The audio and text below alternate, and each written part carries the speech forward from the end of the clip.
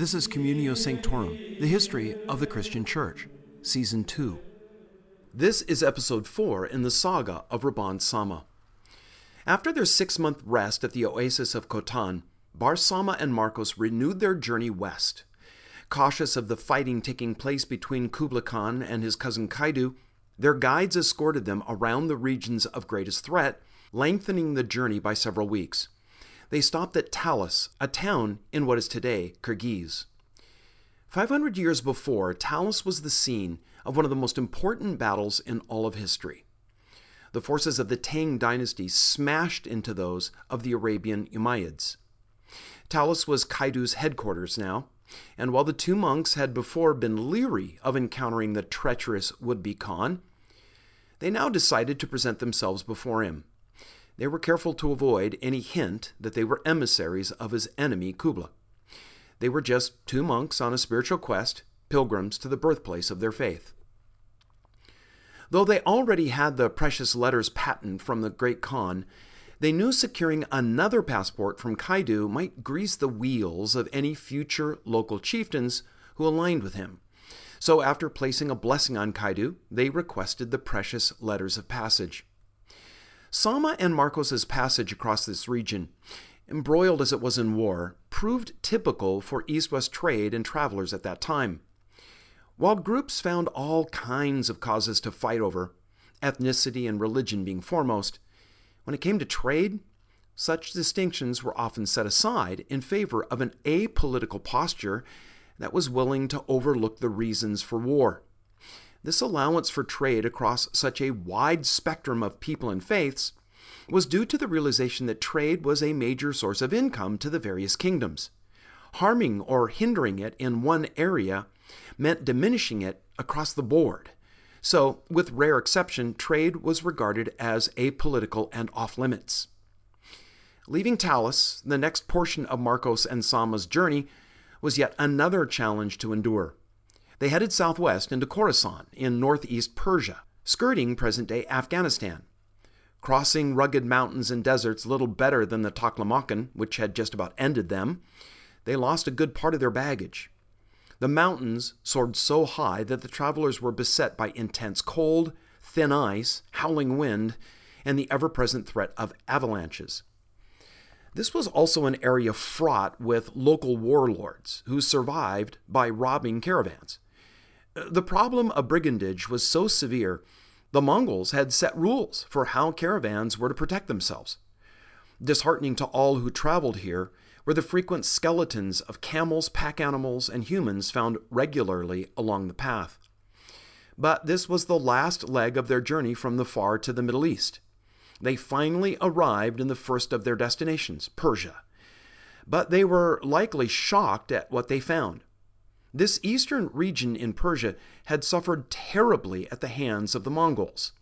If a city surrendered when first approached, well, it was spared, but if it resisted, the entire population was wiped out. Many cities of this region had fought to resist the invaders and had suffered for it. But as the invaders moved southwest into the heart of the greater Persian plateau, word spread and the cities capitulated.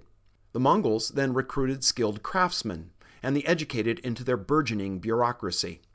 They drew from Persian Muslims, Jews, and Christians.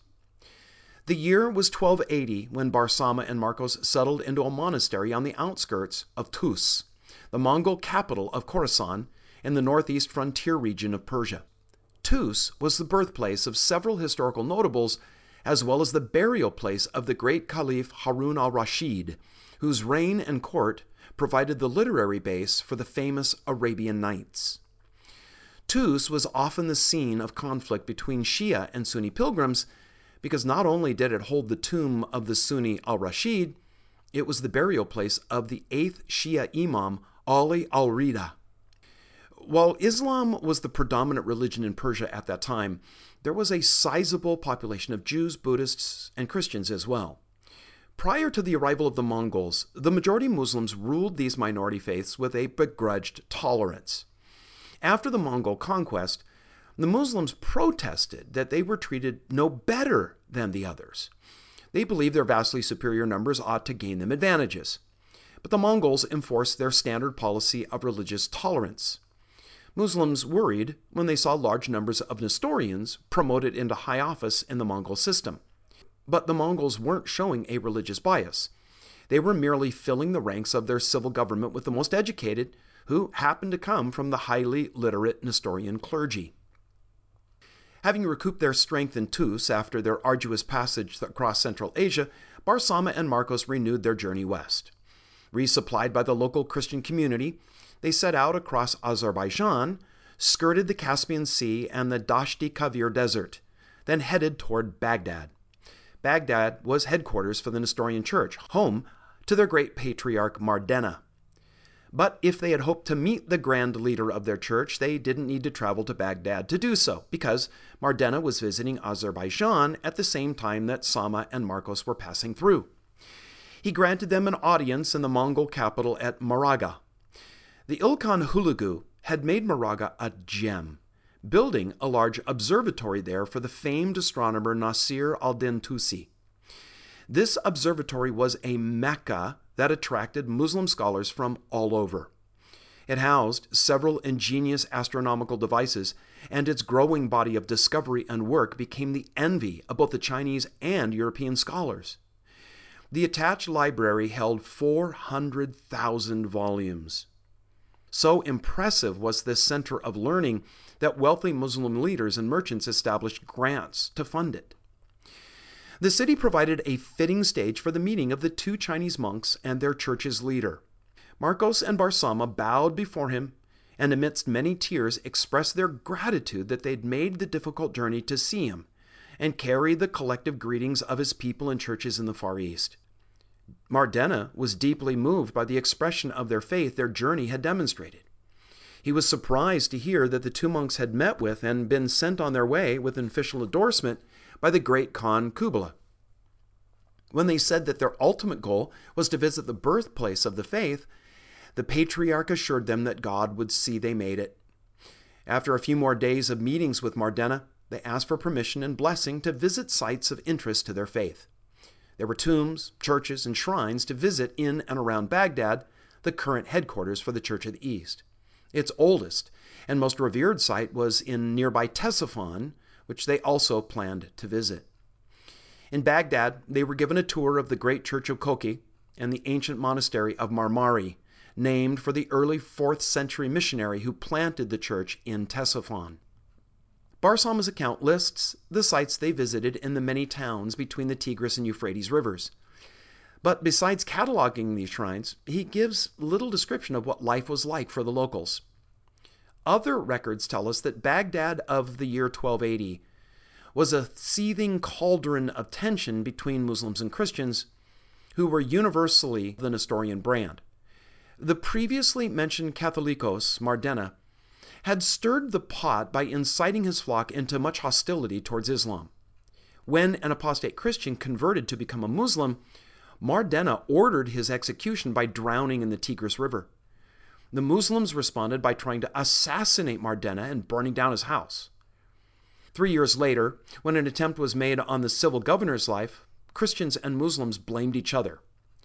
So local Nestorian congregations were greatly encouraged by the arrival of the two monks, as it seemed to signal support from the great Khan in the Far East.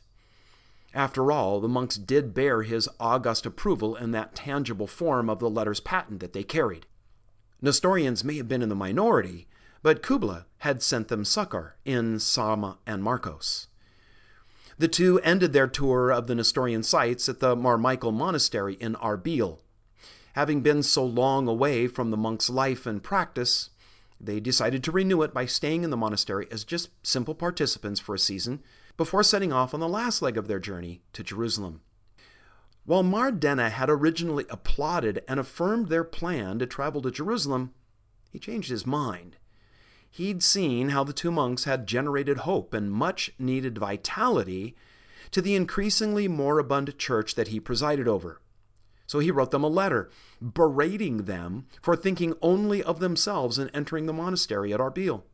How dare they seek personal peace, he said, when their brothers and sisters were beset by dangers at the hands of their Muslim neighbors left and right. Mar Dena was the Catholicos, the patriarch of the Nestorian Church by selection of church officials. But the Mongol ruler reserved the right to affirm such elections. It had been 15 years, and the Mongol Ilkhan Abaka still had not officially endorsed him. Abaka was a Buddhist, but he was married to a Christian woman. Because Mar Dena was a well-known antagonist and rabble-rouser in matters involving majority Muslims, Abaka balked at granting Dena the official title. He knew to do so would risk riots from his Muslim subjects.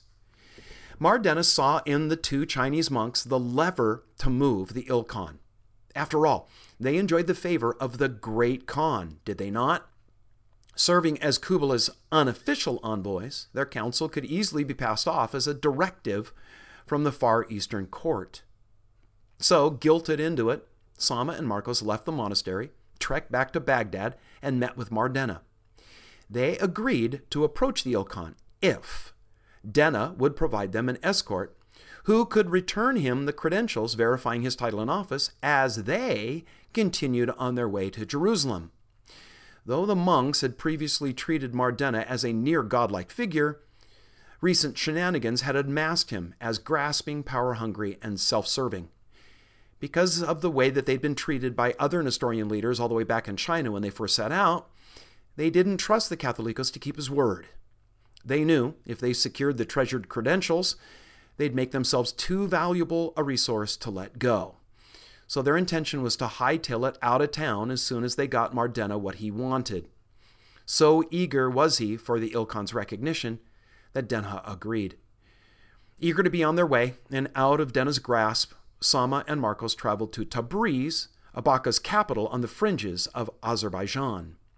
So, what would the Ilkhan say to their request for the recognition of the scheming Mar Dena as Catholicos? Well, we'll find out next time in Part 5.